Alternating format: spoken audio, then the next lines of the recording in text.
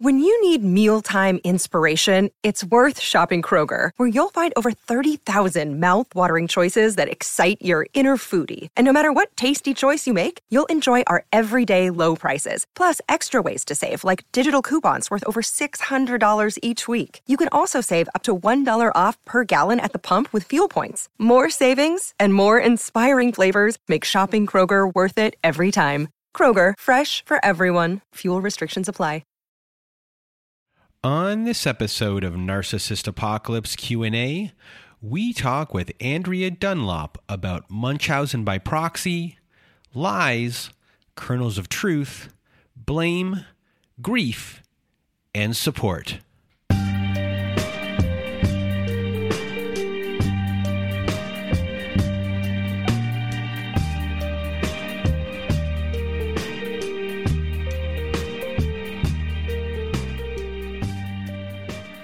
Welcome to Narcissist Apocalypse Q&A, everyone. I am Brandon Chadwick, and with me today we have Andrea Dunlop. How are you? I'm great, Brandon. Thank you so much for having me on. Well, thank you for being here, everyone. Andrea Dunlop here is an author. You are the author of 3 books, and the 3 books are Losing the Light, She Regrets Nothing, and We Came Here to Forget, all from Atria and Simon and Schuster. Your books have been featured in Town and Country, Bustle, InStyle, Us Weekly, Vanity Fair, People Magazine, and more. But you're here today to talk about a podcast that you are the host of. A ridiculous amount of research has been put into the show and in interviews, and it is called Nobody Should Believe Me. I have binged this podcast. It was an excellent podcast, and it's about Munchausen by proxy, and you talk to family members, children of the people who were the ones that were the victims of this abuse, detectives, doctors. It is a really thorough podcast, this first 8 episodes, that everyone should binge. Everyone who listens to our show, it's just something, even though this is not exactly what we're dealing with on our show, you'll see a lot of similarities between these people. And I'm sure there's some of you out there that have maybe dealt with this as well. So I guess before we begin talking about your experience making this show, first, I just want to give a big trigger warning for this episode. We are discussing child abuse in this episode, throughout this episode, including the mention of a child's death. And with that trigger warning out of the way, for everyone who's not familiar with these terms, I guess let's just start off with what a factitious disorder is, and then what Munchausen syndrome is, and then what Munchausen by proxy is, so we can get everyone up to speed. Yeah, absolutely. And thank you so much for all the kind words about the show, Brandon. Yes, so factitious disorders, that is the umbrella term for 3 different things. And so I'll kind of run those down real quick because they're all very relevant to the show and to the experiences that we're talking about. And there's a lot of crossover.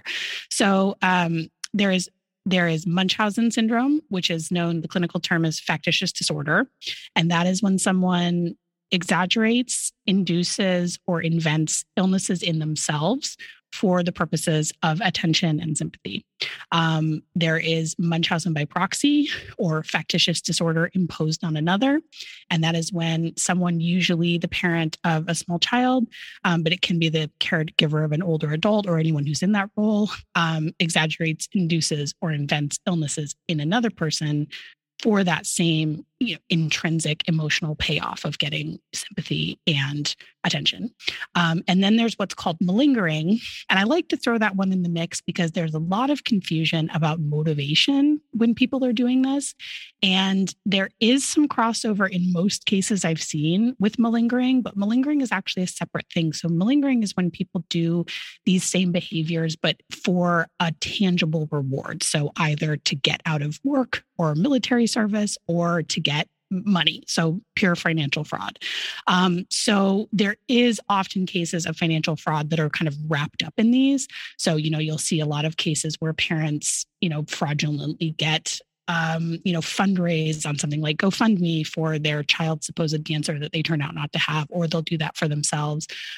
Or they will, get a Make-A-Wish trip for a child that's not actually sick, or that kind of thing. So obviously that's also malingering behavior. But when you see this sort of larger pattern of they're doing it over a long period of time and most of the rewards are not tangible, then that's considered factitious disorder imposed on another. So the motivations are somewhat different. There is some crossover in the behaviors, but if you saw someone just doing it as a financial scam, then that's considered malingering.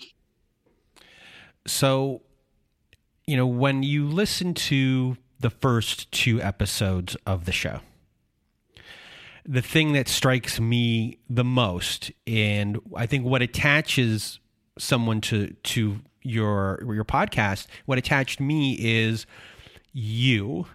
And I say that in the sense of we're listening to someone who's had an experience, your experience of this in your life, alleged, for legal reasons. And you are connecting with this family, and that is Hope's family, Hope Ibarra's family. And there's this just genuine connecting that is going on. I can feel your brain buzzing and zapping towards them, and they're doing the same back to you, in the sense of things are making sense. Talking to someone else that has gone through these things, but yours was so similar. And it was one of those things where I got goosebumps listening to you ask questions, because you can hear it in your voice. You can hear, I don't know what the word is. It's not a shock. It's just of, understand, it's just this understanding, kind of it's being there. You've understood it before in some sort of way, but there's this connectedness with this specific family that is just undeniable, that made your life seem real. And that everything that you went through real. And a lot of people can hear different people's stories, but for you, this family was the family that seemed like it did it for you. So when you're going through that process of kind of knowing what someone is going through, or knowing what you've been through, and now having it translated by someone else, I guess, what's your process, of unraveling or unpacking things maybe for a second time? Yeah, that's first of all a really good description of what that experience felt like. This show was a long time in the making. It took us, better part of 2 years to make the show. And I still keep in touch with the Butcher family. I have to take a short trip to Fort Worth this week. So I'm actually having dinner with Nick Butcher and his fiance, tomorrow night. So I still keep in touch with actually most of the people from the show. And I think part of it was, a very intense bond of having been very isolated with what feels like a very strange story, and then being able to talk to someone else where the story has all of these parallels, and really never having been able to talk to anybody else who understands what that feels like, to find out that, that a big part of your life has not been what you thought it was, and that your relationship with a person, that you considered very dear to you, that you really loved. And that, especially I think in the case of talking to Hope's siblings, having this really strange experience of feeling like we knew one person for a long time, and then at some point that person was gone, and trying to pinpoint sort of moment that everything changed, or the moment that they disappeared. And I think there are these very big moments that we all had. Obviously, one of the biggest parallels between my personal story and the story of, Hope Ybarra's family was these what we eventually have only been able to surmise were completely fake pregnancies with twin girls that they lost really late in the game, and had these, really intense sort of memorializing of them and describing those losses, to us, and really, that feeling very real to us. Like we were thinking that we had, nieces on the way. And, in Robin's case, she named one of her children after one of her real children, after those lost nieces, and sort of, that's a very strange and very specific thing to go through. And so being able to talk to someone and it makes you feel, I think that the thing that we all shared talking to other people, whether it was the siblings, the Hope's father, or some of these other dads that have been through situations with their spouses or their former spouses, it makes you feel crazy. I think people really use the term gaslighting in a little bit of a too colloquial sense for my taste these days. I feel like every third TikTok I see is, and maybe that's just because I spend too much time on TikTok, but like there's, people will say gaslighting sometimes when I'm like, I think that you just mean that person is disagreeing with you. But it does feel like gaslighting because the person in question is telling you such a deep, intricate lie that it really makes you, and if you have bought into it at any point, it makes you question your experience so profoundly and just think like, how did that person looked pregnant? In my case, like I thought I felt a baby kick, like, am I losing my mind? And so I think to be able to talk through that with someone was super helpful. And I think, just really, there's a very particular sort of grief that goes along with losing a person, which I think probably a lot of your listeners will relate to if they grew up with someone who, is a narcissist. I should say also that, for listeners, like there is a very, very high comorbidity between Munchausen by proxy and Munchausen, and cluster B personality disorders like narcissistic personality disorder, like borderline. So there's a lot of crossover there. And I think that shows up when I'm talking to people who have a family member that has one of those other disorders. Like some of the experiences are very distinct, but some of the experiences are really similar. And so I think that feeling of just of losing someone that you loved, but that person's still out there, and what you lost is who you thought they were and your relationship with them. It was really intensely cathartic. And I think, the very first interview that I did for this podcast, the first person that we drove out to go see and sat down with was Robin Butcher, who is Hope Ybarra's little sister. And I think we talked to each other for something like 3 hours. And I had never really done an interview like that. I was new to podcasting with this show. And when I drove home from that, I remember thinking, I don't know if I can do this. It was really beautiful to meet Robin. It was really cathartic, but it was overwhelming. And I just thought, is this process going to just drag up so much for me that it's going to be too much? And then I kind of woke up the next day and I sort of felt, like something had lifted off of me. And so that was when I was like, okay, I think this is the right thing to pursue this. And I don't think this is going to sort of do further damage to my psyche. But yeah, it was definitely my favorite part of the podcast, and the most positive part of the podcast was just meeting all of these people who were really nice, good people who'd gone through these situations, who, didn't do anything wrong and hadn't had anyone else to share their experience with either. And yeah, so that was something really beautiful that came out of it.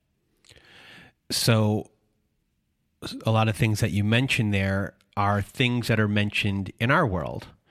And when it comes to,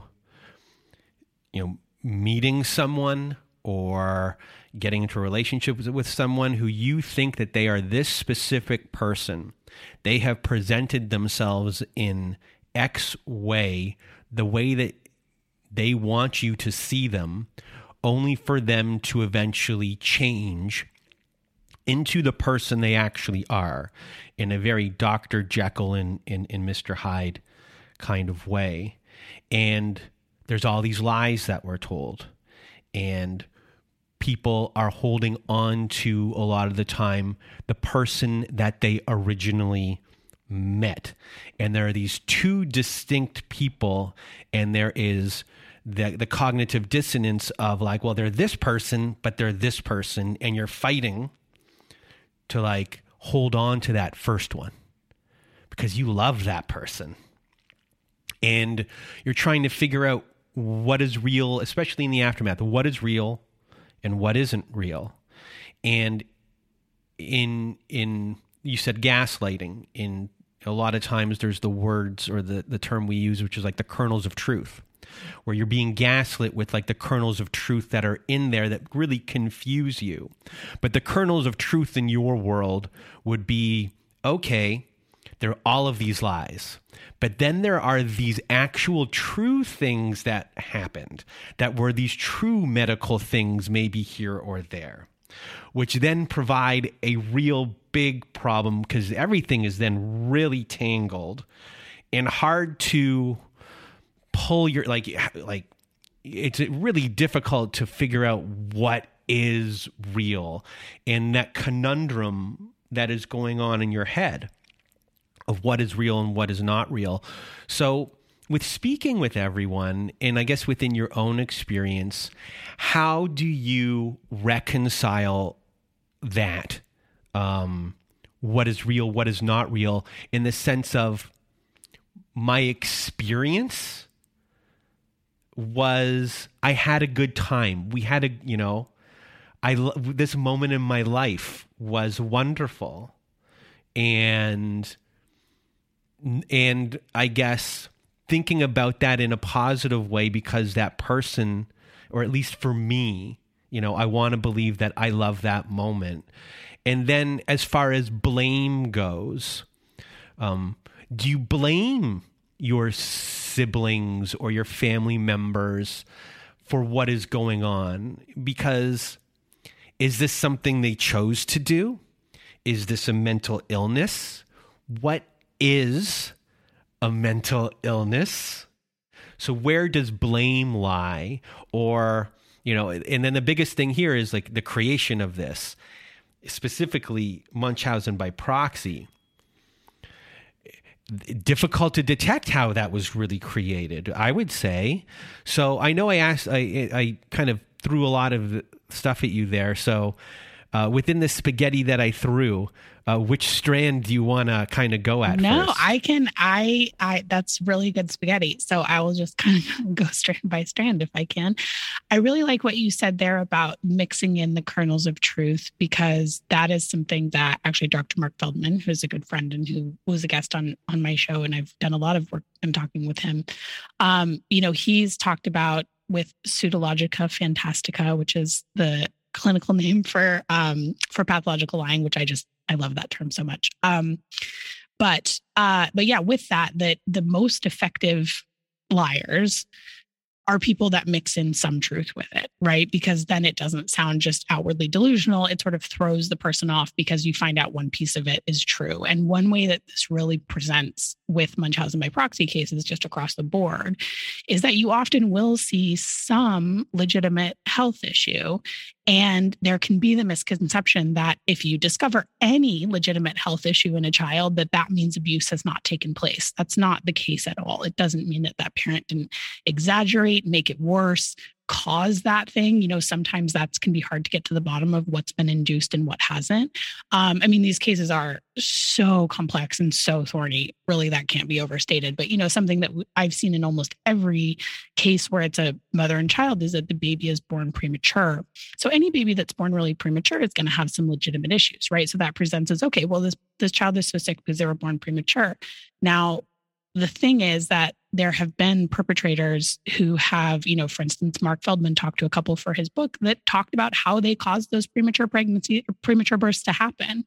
And so that could be a situation where it's induced and then there are legitimate issues. So that's very thorny, but there is often, something they can point to or some positive test or something that, the perpetrator in a case can point to where they say, nope, see, my child is really sick and all these things you're accusing me of are not real. So that is where it gets very, very thorny. And I think think that's why it makes everyone who's involved in any level in these cases feel a little bit nuts. So the second thing, that you were talking about is sort of like, how do you reconcile that you had these good experiences with this person and then, and then they turned out to sort of once their true colors came out, or once their sort of disorder evolved, or once their behavior sort of got more extreme, that you feel like you really lost the person or they're this different person. And I think that was something actually that the process of writing my novel, which was inspired by some parts of my family story, and also doing this podcast really helped me with, is that I feel like I have really good memories of my sister growing up and even into like our teenage years and young adulthood. I still loved her. I still had a lot of good memories. I thought, how is this person that I have this happy childhood?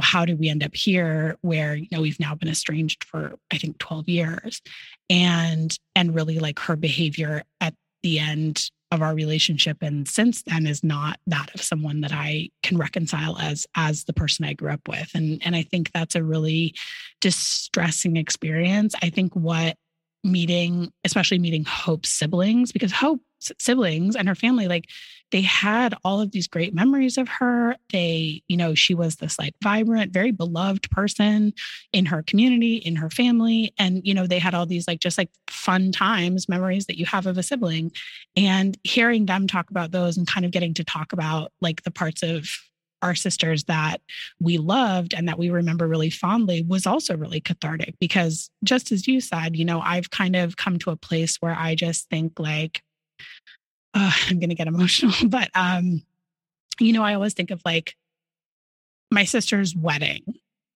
is really my last really good memory of her. We, her best friend was there because we were both in her wedding party. We like stayed up at the hotel bar the night before, like singing songs. We went through old photo albums. Her wedding was a really joyous occasion. And so for me, in my mind, I sort of think of that as the last time I saw her. Like that's the last time I saw the person that I knew. And some of these things, like the pregnancy stuff had already happened by that point. So certainly like we were on our way, but like, I think I've kind of allowed myself to just have some of those memories back and think like, doesn't mean that I never had a good experience with her. I don't know if I feel like she ever felt that bond with me, but my life is still real. I think it's allowed me to kind of compartmentalize where I can say like, yeah, I had a happy childhood with this person. And then now that person is gone and there's this other person. And for me, that's been helpful. I think that can also make you feel a little, that's a hard thing to wrap your head around. But I think for me, I've been able to sort of have a little more peace. I don't feel as sad when I see like an old family photo or something like that. So the other thing that you had asked about is, where do we factor in the question of mental illness and blame? And actually, that was one of my biggest questions about this topic going into recording the podcast. And I feel like I came away with some pretty satisfactory answers. Well, I will say they were intellectually satisfying. I don't think emotionally they're very satisfying. So with factitious disorder imposed on another, Munchausen by proxy, it's the official factitious disorder imposed on another is the official thing that's in the DSM, right? So that's the disorder that is applied to this behavior. I want to say a couple of things about it. Yes, it is a mental illness, and medical child abuse does not happen in the absence of this disorder. So, people do over-medicalize their children for other reasons, because they're an anxious parent, because they're having actual delusions, because they're having like sort of hypochondria, like that kind of thing. That is completely distinct from people who are doing it on purpose. So factitious disorder imposed on another is characterized by intentional deception. So that's a really important thing for people to understand. And even though this behavior is attributed to a disorder, it's not something that makes people I mean, crazy is not a helpful word, but it doesn't make people criminally not culpable. So it's not a situation where you're having like a psychotic break or something like that. It's deliberate, it's knowing, and people who have it understand right from wrong. So I think that I am interested in the mental illness part of it, but I think that and I don't think that we should not try to understand or have empathy for people who perpetrate this. However, I think obviously the safety of children always has to be paramount. So you never want to try and treat a perpetrator at the expense of protecting that child. So I think that's really, really important. This is not a situation where you just go, all right, send this mom to therapy and we can keep the kids in the house and et cetera. It's not that kind of situation. This is the deadliest form of child abuse. It's very, very dangerous. So that's very important that we just, it is a crime. We see it as a crime, and we have to take care of the kids first. But I think, the question of whether it's treatable is something we get into in the show. I think that I've heard, some stories of success. I think it's very, very, very rare that perpetrators acknowledge the behavior, even if they've gone to prison, even if they are, there's like Lacey Spears is one of the more infamous perpetrators. Her story was in the news quite a bit. She actually killed her son, and even as she was in jail for it, she still denied doing it. So it's very rare that people are accountable, even if they're being held criminally accountable. And so you have to take full accountability to get any kind of treatment, just like any other, disorder and so I think it's very unlikely that most perpetrators would be treatable. But I think in terms of blame, I think especially when you're talking about Munchausen by proxy, yeah, there are real victims, and those victims suffer such severe consequences that, yeah, I think blame is in order. So do researchers know if Munchausen by proxy was created in childhood, or was this even created at all? There's not a lot known about the why.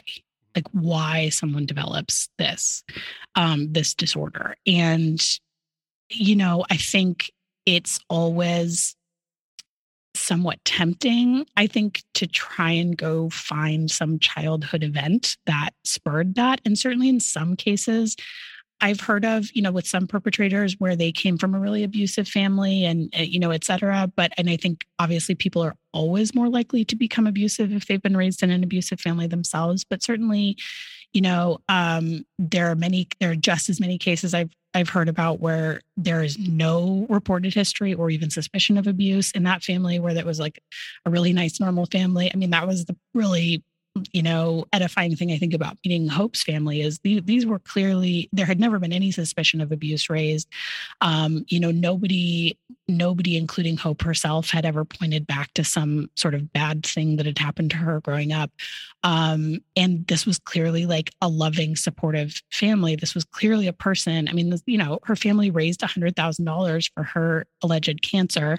This was clearly a person who had a very strong support system, and didn't have these other sort of outward markers of being a troubled person. Besides this behavior, obviously this behavior is very extreme and ends up being all consuming, but there just isn't a lot known about that. Is it like, is it an impulsivity? Yes, impulsivity is definitely attached to that. And so that is, again, with some of those, like I was talking about the comorbidity with the other personality disorders and the other things that we see, I talked to Mark Feldman about this in the podcast of like, we see these other sort of behaviors that started showing up in a lot of other cases where I was like, okay, is this part of the profile? So the other things that we saw a lot of were financial fraud and infidelity. So I asked Mark Feldman, I was like, does that fit with sort of and he said, yes, that's sort of it is like an impulsive behavior and a sort of like lack of control. So that's kind of where that fits into the picture. Yeah. I've known when it comes to like addiction, it seems very much like I'm going to do this. I'm going now to get my fix. Yes. And that's why you also see that escalation of behavior over time and it is like, from what they know about the brain science of it, it is an addictive behavior. So it's, you have to do more of it. And it's a very impulsive like thing that person feels that they need to do to get their emotional needs met. So one of the things I really found interesting is that you have partners, some who have come to terms with what they were dealing with. And then you have the ones who don't want to talk to you. And they don't want to believe what is actually going on. So when you think about them, I guess, what is kind of going on with that type of partner where they're still in this world where they are protecting the abuser? Yeah. I mean, I will tell you, I got a really interesting message from a survivor after our 2 episodes with the dads aired. And, he mentioned to me, he said, I feel like these were great interviews, but not all dads step up in this way. This is, and that was a very good point. Obviously, the dads that are going to talk to me for this podcast are going to be the dads who, clued in and did the right thing and recognize the evidence being put before them. But obviously that is not all dads. And in fact, like there are, I would say I've heard just as many cases, where the non-offending spouse, which I say moms and dads because 96% of perpetrators that are known about are moms of young children. And so, the dads in these cases frequently will stand by the mom. And I've seen many cases where it does not matter what evidence is put before that person. They refuse to believe. And that's not just dads. That's also like other family members, like the parents of the perpetrator or, siblings or close friends of the perpetrator, just people who are really enmeshed with that person.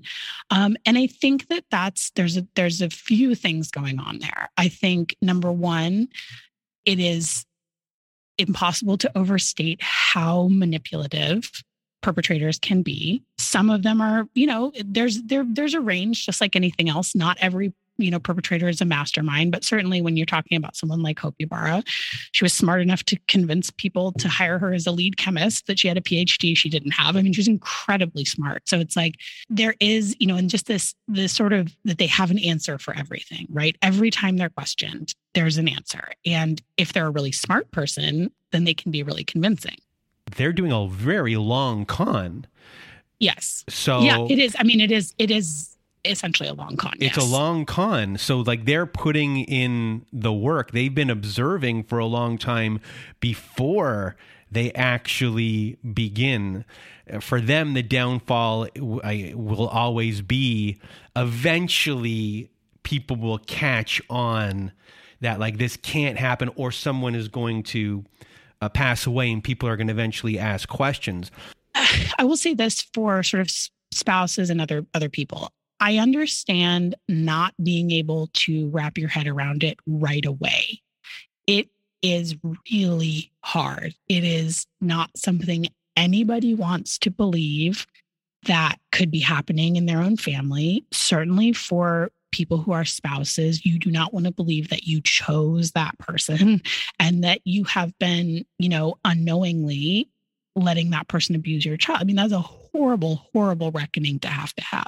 So I understand, not right away, first conversation, I understand defending that person for a little while.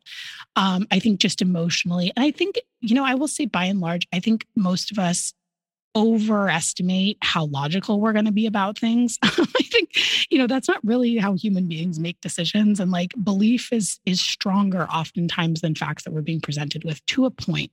And I think there's sort of a threshold where I find the behavior forgivable. However, once you've seen these cases where someone is being presented with very hard evidence, with videotape, with doctor's affidavits, with multiple accusations and investigations over many years with a whole bunch of people saying like, no, look, here's the evidence right in front of your face. When people start ignoring that and the way that they do it, I mean, it's sort of extraordinary. There's, conversations that I've, listened in on or like, talked to other people about with sort of collateral interviews with family members. It basically becomes conspiracy thinking where they say, well, no, I think this doctor is colluding with CPS. I think this detective is crooked. And I think that this is her former friends trying to get revenge. And it's like, if you get in that thing where like everyone is against you, and for what reason? Well, for what reason would a doctor cook up a false accusation? For what reason would they be, nobody has anything to gain out of accusing someone of child abuse in most cases, sometimes in custody cases, but like that's kind of a whole other like red herring. But, when you get into that sort of everything has to be a coincidence and everybody has to be out to get us for any of this to make sense, then I find that less forgivable. And for the people that, at some point, I think everyone who is in that person's life faces a choice of you do the hard thing and recognize what's happening, or you are an enabler and you are enabling a child to be tortured. And that to me, especially if you're a person that, you're thinking like, okay, we're assuming that the perpetrator has a disorder that's causing this behavior, right? I don't believe that makes them not culpable for their actions, but they do have a disorder. The people around them are supposedly sane and functioning normally. So that's even sort of less forgivable that they would support that behavior if they are being confronted with really hard evidence. And so I think the problem also is the longer it goes on, the more that person's going to have to double down, because now if they look at the truth, they're going to have to recognize that they've been enabling it for a really long time. So I think people just get more and more and more entrenched in their positions. And then I think on top of that, we talked to in the podcast Doug Welch, who is a dad who had a case go very badly, and basically, his ex-wife was indicted by a grand jury, and then there was a change in leadership, and the case got dropped. And all that stuff happens in the criminal justice system, unfortunately, all the time. So then you also are facing the thing where for that person's supporters, if the state made a bad call, if the person gets away with it, that can sort of reinforce their position of, well, see, she was innocent all along. Did she get charged? No, she didn't. Or did she get convicted? No, she didn't. So it's really a sort of complex phenomenon, but I think I can sympathize with it in the beginning. But I think that I really feel like people have to put the children first, and it's about putting the children first and recognizing what's happening. So when it comes to grief and your process of grieving, I guess, where did you begin? And I guess, where do you have to, what did you kind of have to wade through as far as the grief aspect of things go and moving on? Yeah. So, I mean, I want to reiterate, and, you said this at the top, but I want to reiterate, my sister has not been charged with a crime. She has been investigated twice. The first investigation happened about 12 years ago. That was a CPS investigation only. The state did not file for dependency. So when the state files for dependency, that's when they file to have someone's children taken away. So that did not happen in that first investigation. There was another investigation a few years ago where the state did file for dependency. A family court judge dismissed that. There was a 2-year-long criminal investigation that did not end in them filing charges. So that is sort of my disclaimer, just to be very forthright about sort of what has happened in the legal is on the legal side that I know about. And I have not been in touch with her for 12 years. So my family's involvement in the first investigation went like this. She had some of these strange things in her own history that I talk about on the podcast, like shaving her head, like the pregnancy that we ultimately determined was likely fake. And so, we had some major concerns when she had a child born early that was having a lot of health problems. my mother went to our family doctor at the time and asked her advice. She was the one who gave her that term, Munchausen by proxy, and said, like, this is something to be aware of.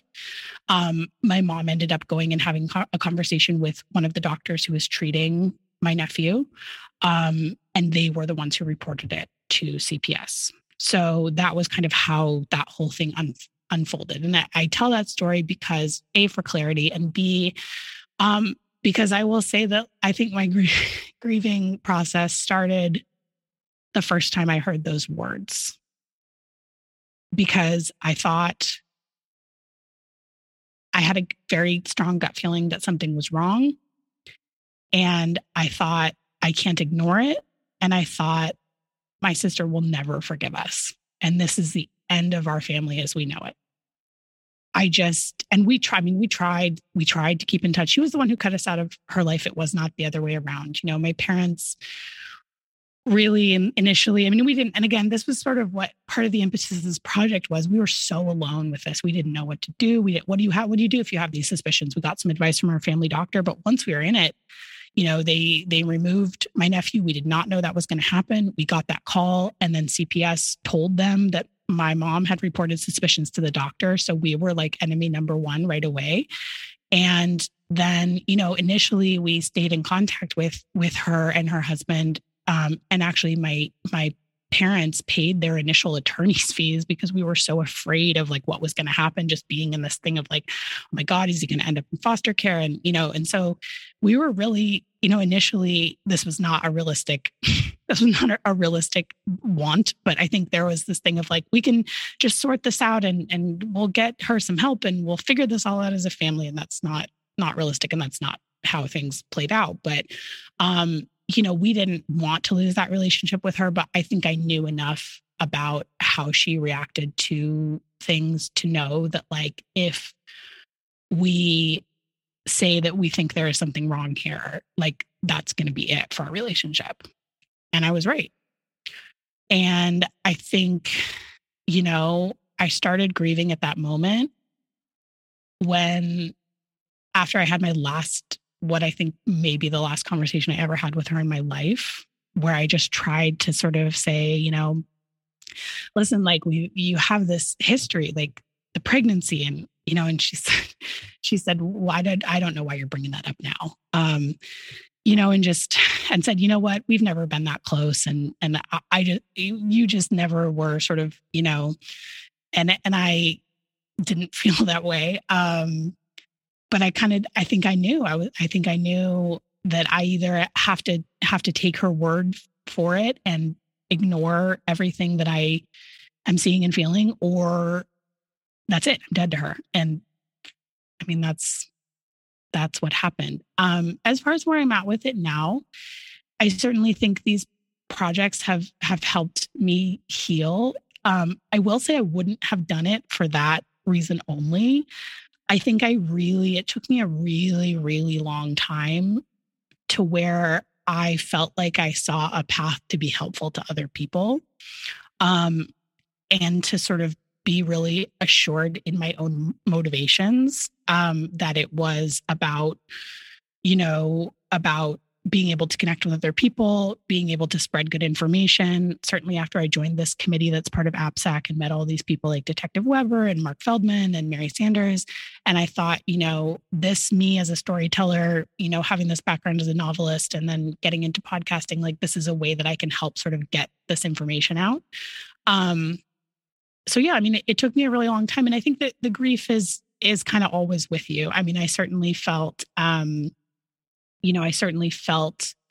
one of the things that happens when you lose someone from your life that is, I think, especially in your immediate family, is that that grief, that absence just sort of echoes through the rest of your life. I never, when I was younger, would never have envisioned getting married without her there. I, always thought, she used to work as a nurse in an OBGYN clinic. And so I always thought like, she would be my first person I would call when I found out I was pregnant. And, she wasn't there for any of those things because we've been estranged for a really long time. And So I think like every time there's kind of a life milestone, I feel that again. And I think that grief has really changed shape.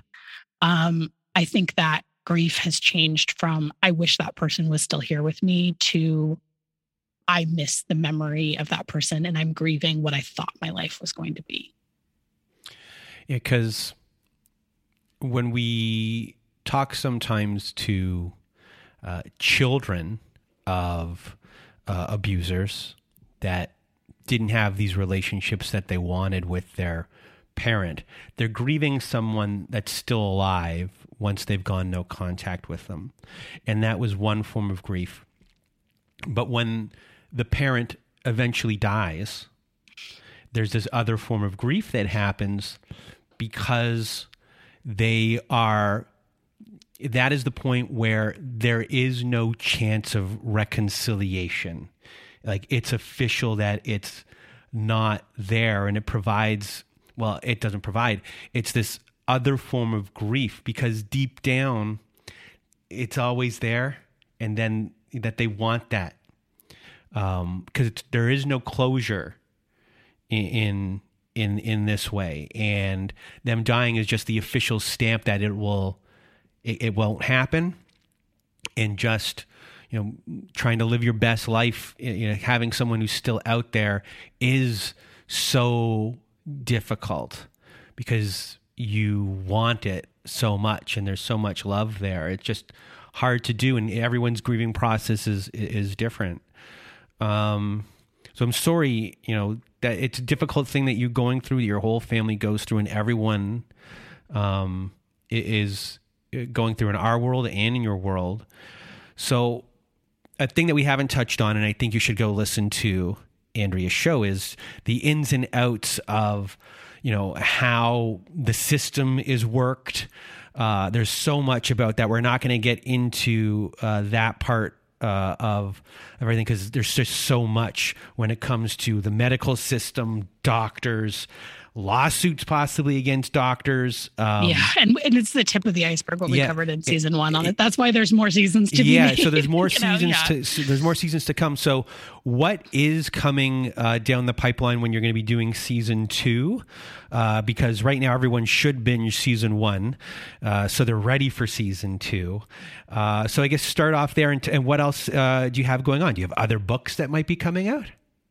I do. So I have a lot. I think maybe even a little too much. I have a 6-month-old baby also. So my life is, and a 4-year-old. So my life is very busy. But yes, in terms of the podcast, so we do have a season 2 coming, and I think we are actually going to make season 3 while we're making season 2, because this is a, sort of limited series format. So, and there's just 2 things I'm really excited about. So, for season 2, we actually have quite a bit of that in the can already, and are hoping to release that in spring of 2023.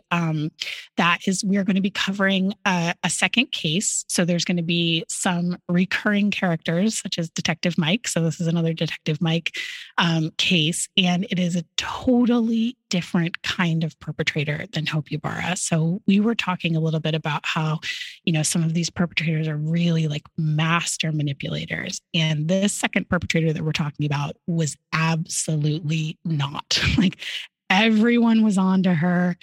I could not find people that sort of spoke in her defense. It was a totally different kind of thing. And yet I think what her case illustrates is how inept the system is, and just like how bad it is at recognizing this form of abuse, and actually chillingly how easy it is to commit this abuse in our modern world where everyone has access to WebMD.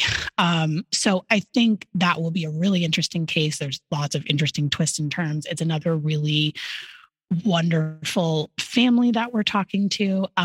And I won't give too much away, but so we're going to be really focusing on systems in season 2. And so we've got another great sort of, case at the core of it that I think will really be interesting to people. And this one, involves trial. And so I think that's going to be great. And then for season 3, I really would like to, in both season 2 and 3, really kind of shift the story to adult survivors and what survivors go through. Again, that's a population of people that is very underrecognized and very isolated. And so, I am doing some work with survivors through my 501c3. I have a wonderful person called Joe there that helps me with that. And I think we are going to be getting into their story for season 3 and kind of really doing a deep dive on that story, on what healing looks like, on what specifically survivors deal with, because they have some crossover with other people who are dealing with, abuse and PTSD and those kind of things. But then they have some really specific stuff around, medical history and sort of not understanding their own life story. So it's really fascinating stuff. I'm really looking forward to digging into those. So definitely at least 2 more seasons of the podcast. And then, yes, I have other things going on. I'm also a novelist, still working as a novelist. So I have a new book coming out on March 7th from Zibby Books called Women Are the Fiercest Creatures. It's the story of a manipulative tech CEO whose past comes back to haunt him just as he is going to take his company public. So that is kind of a fun thing that I can work on that is not quite as heavy as all of this other stuff. And I also actually am writing a true crime book with Detective Mike. That is going to be, we're going to cover 3 cases, and that is going to come out from St. Martin's in 2024. So lots more to come. So Andrea Dunlop, you can be found at andreadunlop.net. The Yes. podcast, Nobody Should Believe Me, can be found at nobodyshouldbelieveme.com. And anywhere podcasts are listened to. So Apple Podcasts, etc. Apple Podcasts, Spotify, Google Podcasts, Castbox. What else do you listen to? Player.fm? I don't know. You've exhausted my knowledge of podcatchers there. I can go on forever. If they want to sponsor the show, we're here. So I really want to thank you for being here. Just giving your knowledge, your experience, your personal experience, and relating what you're going through is just helpful to everyone. So a really big thank you for being here. Thank you so much for having me on. This is like one of my favorite conversations that I've had around this. So I really appreciate you. Well, thank you. And everyone, I think you should listen to this podcast. I loved this podcast. As you could hear, when I heard you connect with the other people, I was hooked. And it's, you can listen to shows that give a lot of different information, or you can listen to a true crime podcast, people that are talking. But when you connect with another person, or you hear another person connect with someone, you connect to that. And there's just something about you and your show and everyone that you were speaking to where that happens, and it happens right away. It was instantaneous, and I can't say enough about your show. And it's on something that no one really talks about, and it should be known because it's happening. It's happening behind closed doors, but it's also happening right in front of your face. And you'll learn a lot about this. And it could be happening in your life. And if anyone is listening that this is happening to, or this happened to, reach out to me. Reach out to you too. Yeah. And we actually, so Munchausen Support is the resource and support site that I created with Dr. Mark Feldman. And that actually, we answer emails there. And so you can get in touch with us there, and we will get in touch with our circle of experts to get some help. And we have resources for survivors. If that's you, we have resources for people who are in the midst of a case, whatever you've got going on. We are there for you. So yes, please get in touch. So, Andrea, I just really want to thank you for being a guest on our show today. And if you want to be a guest on our Survivor Story episodes, please do go to our website at narcissistapocalypse.com. Top of the page, there's a button that says guest form. When you click on that button, it takes you to our guest form page. Please read all of the instructions and either send us an email at narcissistapocalypse@gmail.com, or just fill out our guest form page and press the submit button. And please do read all of the instructions first before you do that, and send it in the form that we ask for.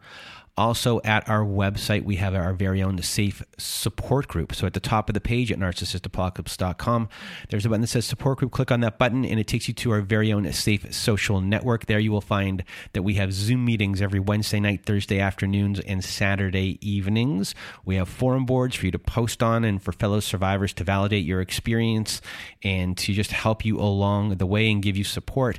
We have ad-free episodes and we have episodes that never made it to air. So please do join our support group today. And if you want even more support, please do visit our friends at domesticshelters.org. At domesticshelters.org, they have articles and resources that can help you make sense of what you're going through. They have every phone number, website address, email address for every shelter, no matter how big or small your town is.